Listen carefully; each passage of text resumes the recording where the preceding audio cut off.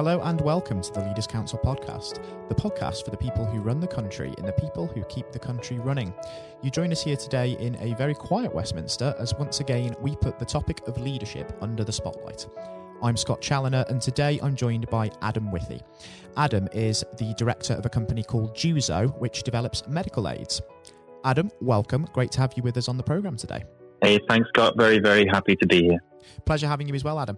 Now, this podcast, of course, is all about leadership, first and foremost, and effective leadership at that. And that's coming under the microscope so much at the moment with, of course, the fallout of the COVID-19 outbreak, no less. Tell me, in your industry, how has it been for you trying to navigate through the past couple of weeks? Well, we're seen as a thought leader in our industry. We're not the biggest, but we always come up with ideas a lot quicker than everyone else. So about a week ago, we were sitting there thinking, well, patients can't see doctors anymore, so we need to come up with a way that will enable the transaction that was happening between the patient and the doctor to happen, and then for the measurement of our products to happen, and then for the patient to get the product. And actually, we came up with something in a day, and we actually made a campaign out of it within 3 days. So we launched a program called Juzo Assist about a week ago, which was 1 week ahead of the government directive of how companies should be helping in this current situation. So we felt very humble that we kind of guessed correctly. And luckily, we seem to be ahead in the industry again, which is really, really nice. I have a great sales manager, and we pulled a couple of all-nighters and a couple of weekends. And yeah, so far so good. Yeah, that's fantastic news. So even in the, as I say, the fallout of this whole outbreak business, there's been some room for innovation there and some room for real proactivity in your case. It's amazing what you can do when you have to. I've never written a website before, but we don't have the ability to go to the market and say, hey, can someone write us a website in 48 hours? I bought some software and made a website. I had no idea how to use Vimeo. I know now how to upload a website with Vimeo on there. And when you have to do it, you have to do it. And for my team, I think it's been quite good that they can see that the management actually roll their sleeves up and get stuck in. Yes, definitely. And it also sort of raises into a question this whole idea of leaders essentially not being the finished article, because like you're very much learning on the job. And that's it's a perfect example of that you've just given there, isn't it? I got to tell you, so we launched it last Friday and we changed it every day until this Friday. And we will probably change it every day this week as well, because every day this situation with COVID-19 is changing. Every day a different group of patients are meeting with our target customers, who can be doctors or physios. And until we actually know exactly what we're dealing with, we're going to have to finesse it every day, which means learning something new every day and listening to my team, because without the team being on the ground and telling us the problems that they are facing, we're never going to get it right. Absolutely. And it's very much a reminder, this anecdote, of the importance of having a good team around you as a leader, isn't it? It's not just a one-man or one-woman show. The team is very integral. It's a team effort at the end of the day. Well, it is. It's just surprising to me how many team leaders don't ever say, I only got here because of my team. But actually, within Juzo, that's always been the way. I'm lucky enough to be the director of Juzo, but we don't have a company without a team. And we don't have a company without customer services. And we have different pay grades through the entire company. But, just because a rep is out and then rep might have a company car, they do all the hard work in their mind. But actually, it's the person in customer services who has to input the order, and I think it's very important to try and reward and figure out and actually say to people, everyone is important in the organization. Absolutely. And instilling that sort of dynamic and that sort of culture as a leader as well, where everybody has a role to play, everybody is important. That's a huge responsibility, isn't it? It is. We're very lucky, though. We're a family-owned company and have been for 4 generations since 1912. And within Juzo UK Limited, we're also a family company. My wife works here, my sister-in-law works here, and we actually try to run it as a family. And as you can imagine, you have leaders in a family, you also have squabbles in a family, but we don't mind having those squabbles, and we really, really believe that if you have a problem, bring it to the table. Fortunately, it's not the dining room table. Absolutely right. Now, obviously, since you've been sort of quite proactive in navigating the outbreak as the news has come in this sense, what advice would you give to somebody then who was about to start their first leadership role, say tomorrow, especially having to navigate a storm such as this? Oh, good Lord. Well, the first thing is read lots of books. Surround yourself with people who are better than you and know more than you. Find a mentor that you know you can trust, who is going to stretch you and not laugh at you too much if you make mistakes, because you will make mistakes, and see those mistakes as part of the road to success. And the last thing is just try to build a team. You won't know what you need until you get there.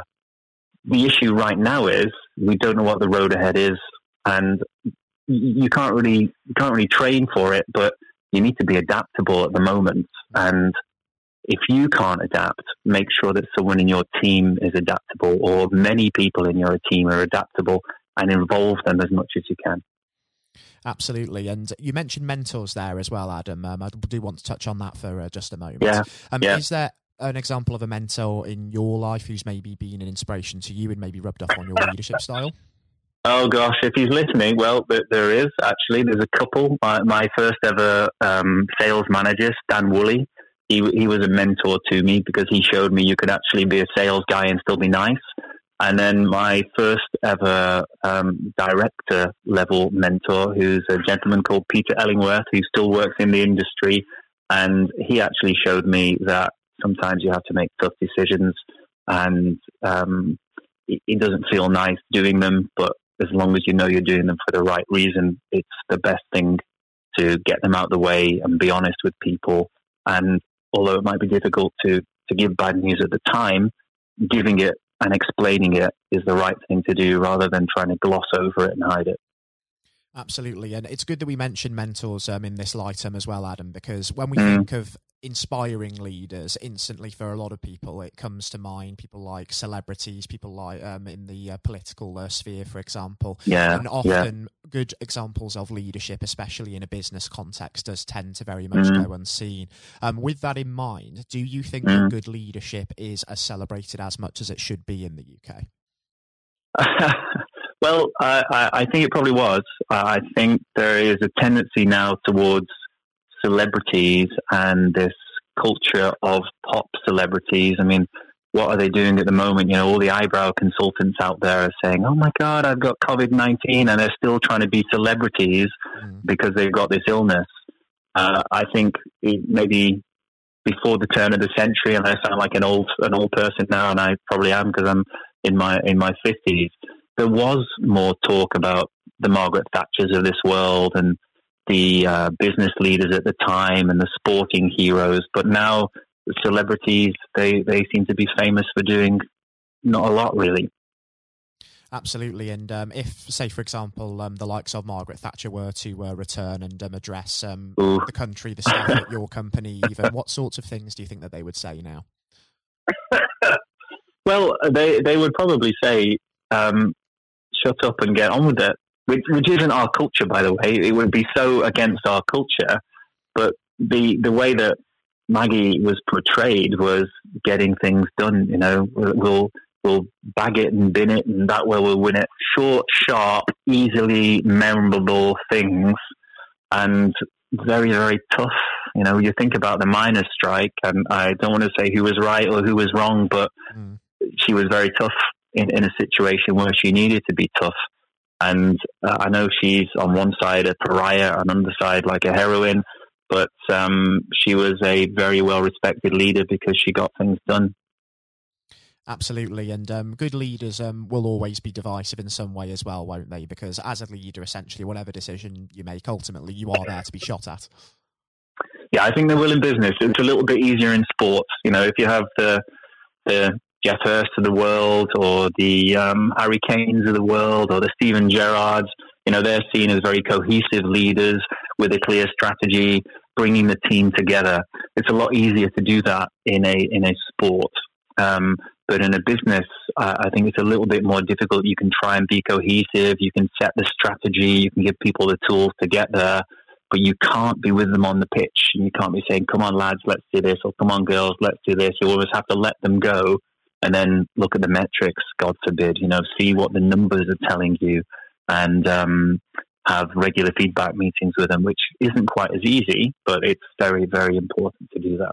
Absolutely. It adds a new sort of angle to people management, doesn't it? But it also shows that you've got to be looking for people who do have self-motivation and a hunger as qualities of their own, doesn't it? Those are qualities that you can't necessarily teach. Those are the sides of things that really one has to be sort of not necessarily born with, but they've got to have it from the get-go, haven't they? They have to have it from the get-go, and it manifests in different ways at different times. Some people can be very motivated when things are going well, and then they struggle a little bit, and those type of people sometimes find it difficult to ask for help because it's like, oh my gosh, things have got a little bit harder now, and I've been the successful one and the motivated one. And I think it's important as a leader to say to people, listen, I have days like that every day I'm faced with something that I don't know the answer to. It's very important that I can even speak to people who may be perceived at a lower role than me and say, look, you know what, I struggle. So in that type of situation, even the best performing person who is losing motivation should be able to go to the top.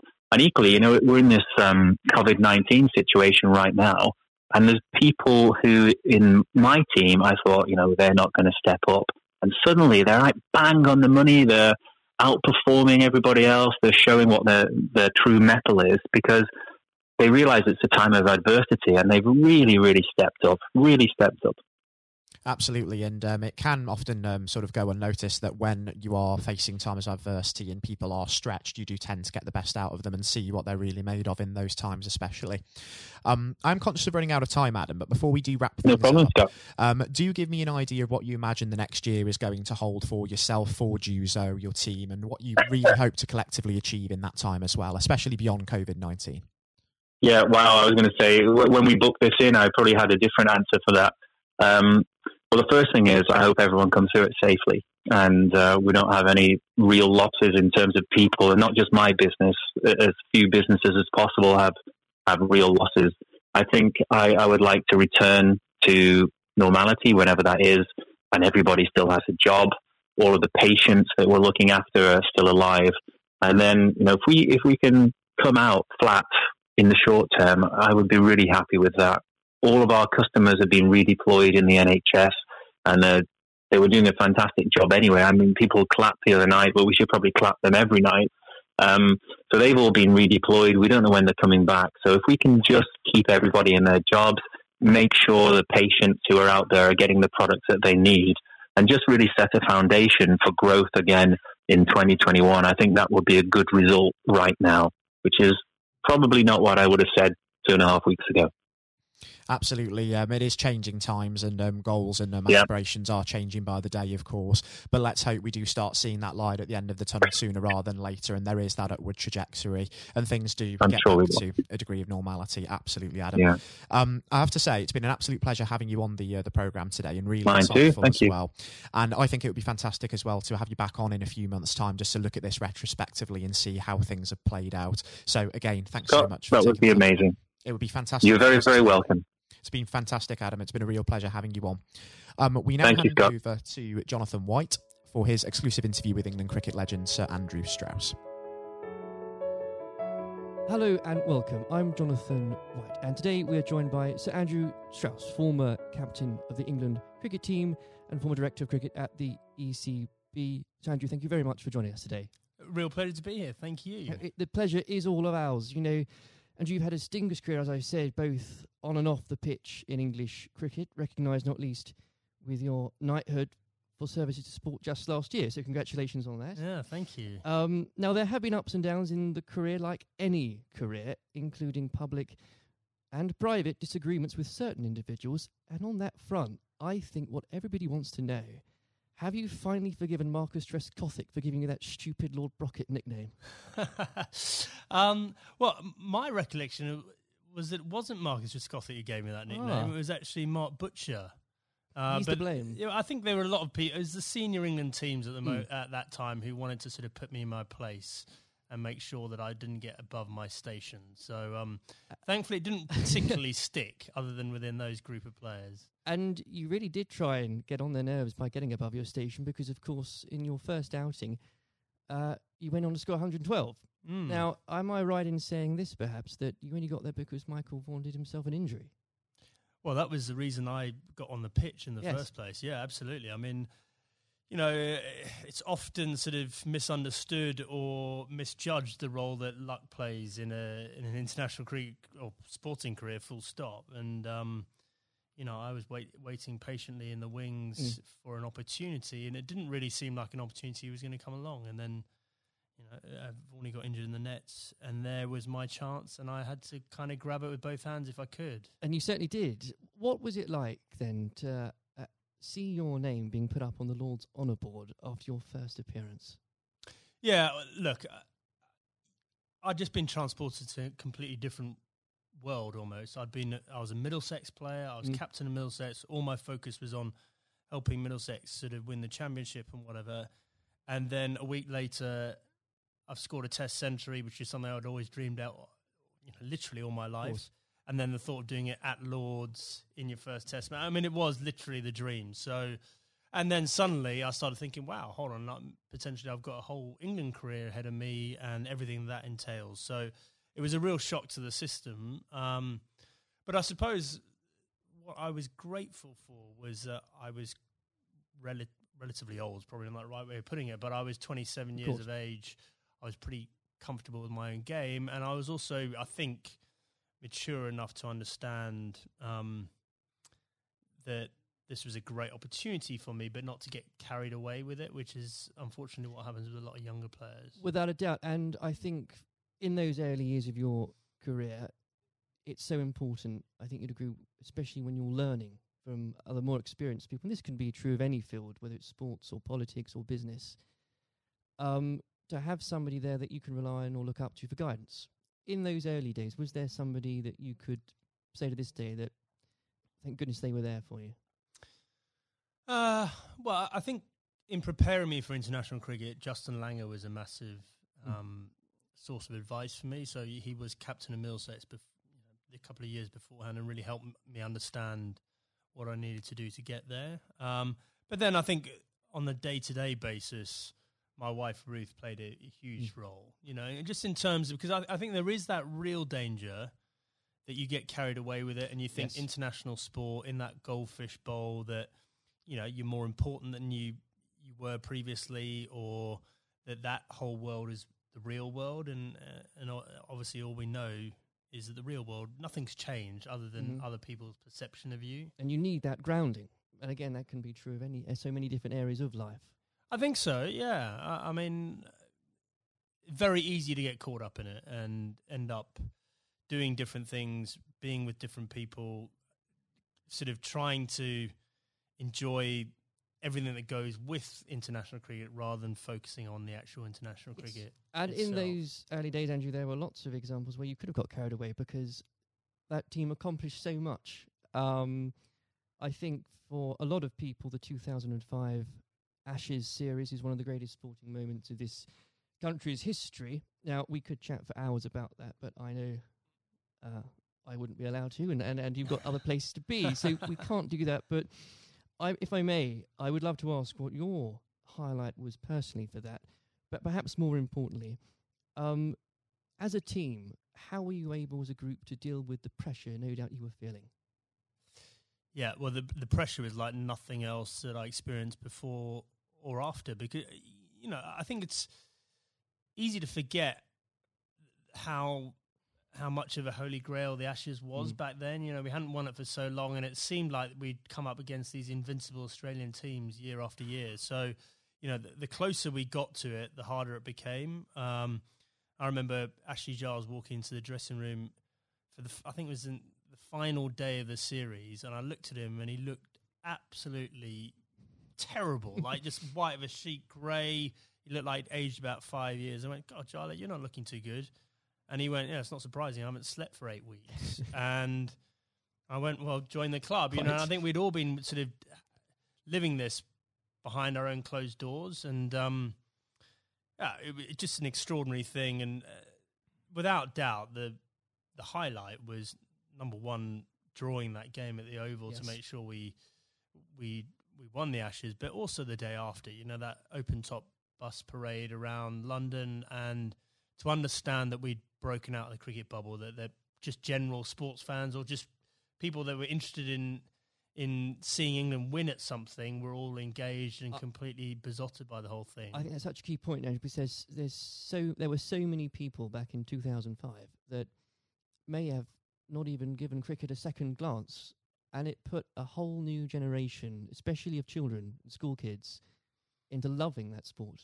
And so beyond the actual competition itself, what a fantastic thing to be able to say was accomplished for Absolutely. Everything you say there is absolutely right. Like we just sort of opened the doors of cricket to a whole new generation. But probably more importantly, it was the one and only time in my life that I got papped outside a nightclub that night when we were celebrating. You know, I felt like I'd really arrived as a celebrity. Yes. It only happened for that one night, unfortunately. But I did ask for a highlight, and if you didn't perhaps give a specific one on the pitch, so I would suggest perhaps that catch at Trent Bridge. No. I mean, the catch at Trent Bridge was, you see a ball, you stick out your hand and it goes in. I think my personal highlight was I scored 100 in that fifth Test match under real pressure, and that was one that, that wasn't a moment, that was a number of hours, and I had to dig pretty deep to do that.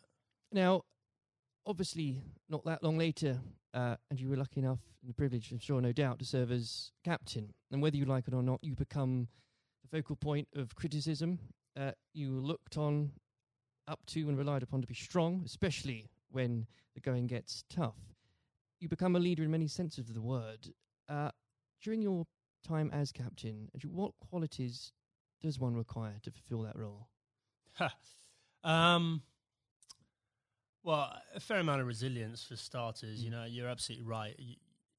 I remember when I got the role, it did feel like the biggest sort of poison chalice of all time, and sort of a litany of England captains had sort of been churned up by the job prior to me taking over. So there was that sort of realization this is going to be a tough thing to do, and you're going to have to dig pretty deep. But I think actually the most important thing was sort of just pushing all that noise to one side and just clarifying, okay, if I'm going to do this job, what is it that we really want to achieve out of this? And so suddenly that becomes a bit more exciting and a bit more enticing, the idea of, well, we can do something that's never been done before here, and I've got the opportunity to play my part in that. So, I think that was a big part of it for me. I think a lot of those qualities around leadership, I don't think you have them until you're in that situation. Absolutely. It's very hard to prepare yourself properly for those sort of situations. And when managing a team, you're required to manage, of course, what some people could call big personalities. Others could use different, shorter words. How poisonous can it be, when players, and indeed, and this applies again to so many different areas of life, when individuals think they are perhaps more important than a team? Well, I think probably worth broadening out that a bit. I think there are all sorts of different people that you have to sort of contend with in a team environment, and the job of the leadership or the management is to try and sort of gel them all together and get them bought into what you're trying to do and whatever. So, there are some people that are a bit more self-absorbed. There's some people that are slightly more maverick in the way they view the world.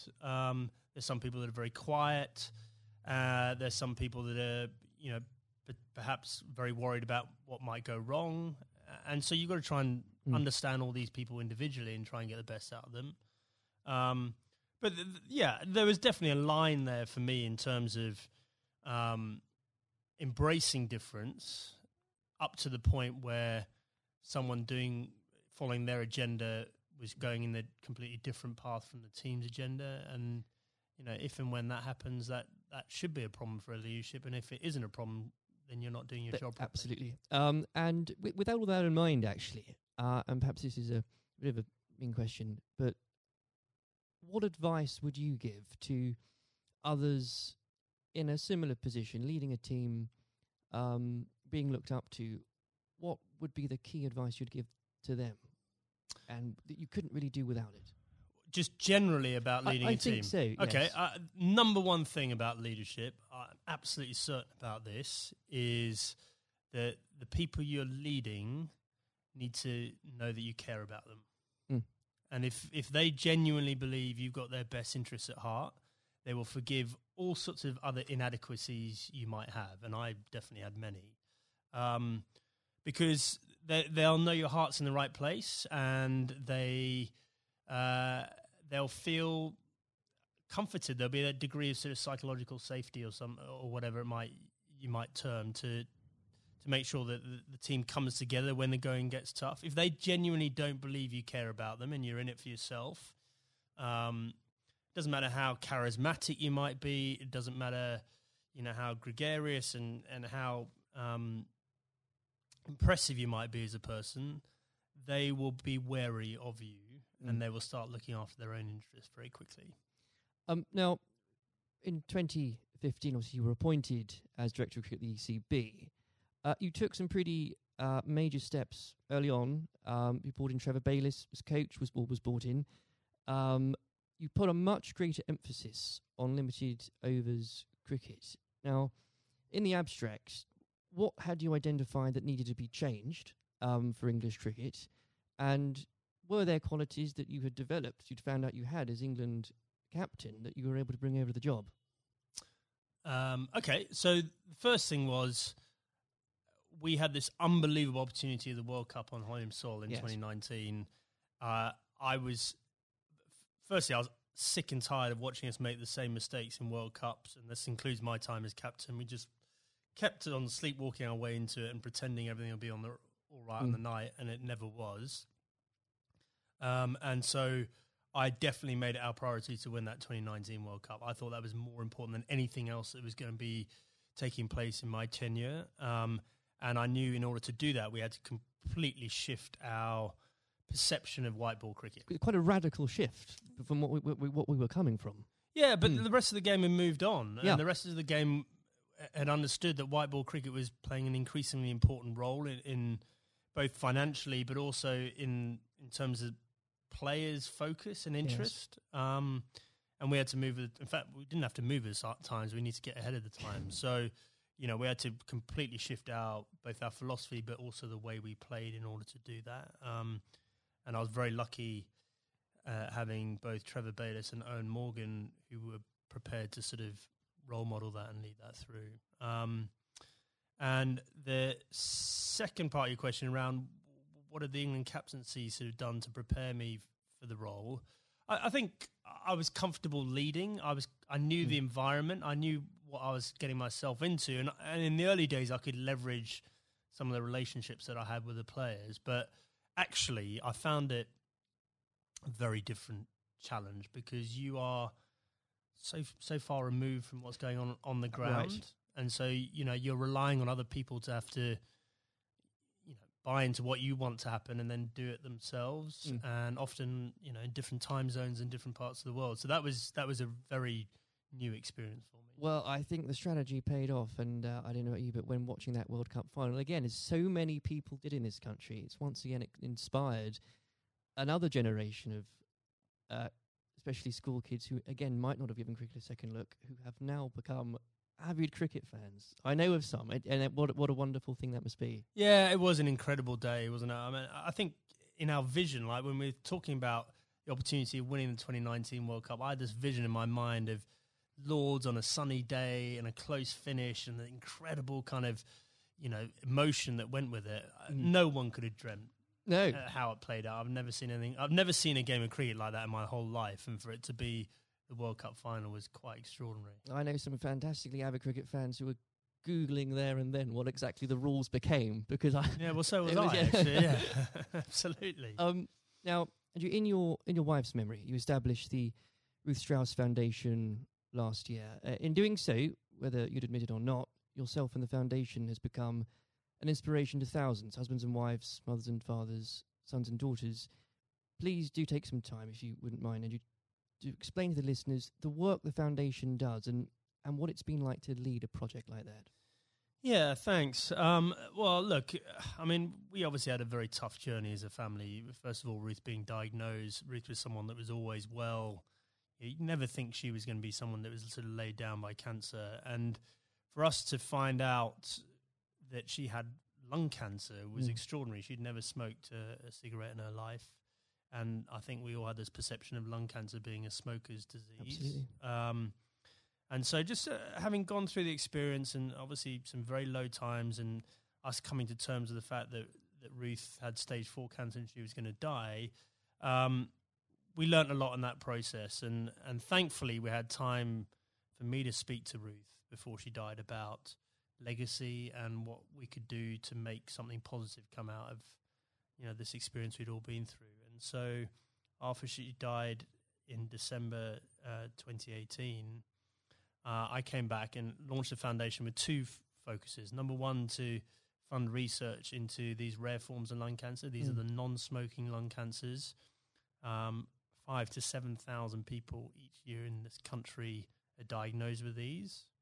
No one knows why they're getting them, but they're on the increase, and it's young women that are affected more than men. Extraordinary numbers. Yeah, I mean, in the list of top 10 cancers, it's number 8. Rare forms of lung cancer, number 8. So it's not really rare. It's probably a misnomer, but it's, we're really lacking in funding and understanding. And then the second element, and probably this is in some ways more pressing, is to help cancer, anyone who's got cancer who has an incurable diagnosis, to help them and their families prepare themselves for death. And so in order to do that, we need to be able to find ways of them having open conversations with each other, because if you do this well, it should help the bereavement afterwards if you're well prepared for it. It's not something people like to do. I was very lucky that Ruth wanted to do it. But also we have to have that debate about the taboo of death and, effectively how uncomfortable we are talking about it, and certainly how bad we are preparing for it. If you think for a moment about antenatal classes before you have your baby, like how we're preparing you for how your life's going to change, and we do nothing around death, even though we're all going to experience it in one way, shape or form. And, I think as a society we need to be better than that. We've come a long way in so many different areas, and especially around mental health, and we can do better about death. There's no doubt about it. Well, I think the foundation is leading the way in breaking taboos on that front, because they need to be broken. I know the foundation is going out some events later this year, so if you could tell us about some of those, that would be... Yeah, so we've got a couple of big ones coming up. So the Westminster Mile, which is a very inclusive... If you're think about a marathon, but just think about just doing a mile of a marathon rather than 26. Sounds ideal. So we've got grandparents, we've got little kids, we've got people pushing prams, so that we're going to get as many people as possible to play their part in that and raise some funds. We've got the Red for Ruth Day at Lord's again, so that was an incredible day for us last year. Whether you were there or not, especially if you were there, I mean to say, but whether it was the photos in the papers the next day, what an I think it was the 15th of April, wasn't it? What an extraordinary day, and what an overwhelming day that must have been for you. Yeah, absolutely. Well, I mean, an Ashes Test match is a big day anyway, and then for us to have that extra element of the Red for Ruth Day, and to see the wave of support, myself and the boys were incredibly profoundly affected by that in a good way. We felt so much love and support there. And then the foundation is directly benefited hugely by the funds raised. And we want to take it up a gear this year and make it more of a community thing, not just the day at Lord's. I even saw some of the stuffiest members of the MCC, Andrew, wearing red. So what an extraordinary thing. Yeah, well, a lot of them wear red trousers anyway, I think. But absolutely, they were right behind us. And, we really want that to be something that's embedded in the English summer, just like the McGrath Foundation Day is in Sydney in Australia. Well, it's been a complete inspiration, and I very much hope we can talk about that perhaps late in a few months as well. Absolutely. Before we go, as I'm conscious of the time, it's also an exciting year for domestic cricket, not least because of the introduction of the 100, not without its critics, I should Andrew, I know you're a big proponent of it. The Blast has clearly shown that the short form of the game has brought cricket to a new and growing audience, exciting games.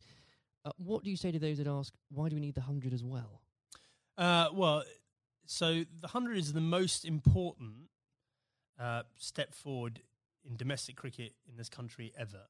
And the reason for that is that increasingly, there's two things. First of all, we need to break out of the cricket bubble. So the Blast followers tend to be the same people that follow other cricket. Right. And therefore, that's a small audience and potentially a declining one over time, even though the Blast sales are increasing. We need to break out of that and try and get more general sports fans into cricket. But more importantly, just the way the tournament's set up, and it's one game a day over a 6-week period, broadcasters will pay money for that. And therefore, what we're trying to do is reduce our reliance on international cricket paying all the bills. If you think about Test cricket and some of the issues around the world, we just can't rely on that money coming in to fund the game. So we need to find another way of doing that. I just think it's going to be an incredible success. I'm so excited about it. I know there are people that are worried about it, but in 2 or 3 years' time, we're going to have our own short form tournament that will rival the Big Bash, and we'll be moving towards the IPL. And those are two enormous events out there, and we can have our own version of that ourselves. I can feel your enthusiasm for it. As an Essex fan, I'm still stumped as to, I think I'm going to have to choose between either supporting a team based at the Oval or a team based at Lords. And I'll get over that, but I'll have to do it. Well, surely it's got to be the Lords one, right? Of course. Yeah. Sanju, it's been an absolute pleasure discussing that and everything else with you today. Thank you very much. Cheers. This has been the Leaders Council podcast. Thank you for celebrating excellence in leadership with us. I've been your host, Scott Challoner. Until next time, goodbye. Thank you for listening to our podcast. The views expressed within the podcast do not reflect the views of the Leaders Council of Great Britain and Northern Ireland, its parent company or subsidiaries, members of staff, or other guests of any other person therein associated.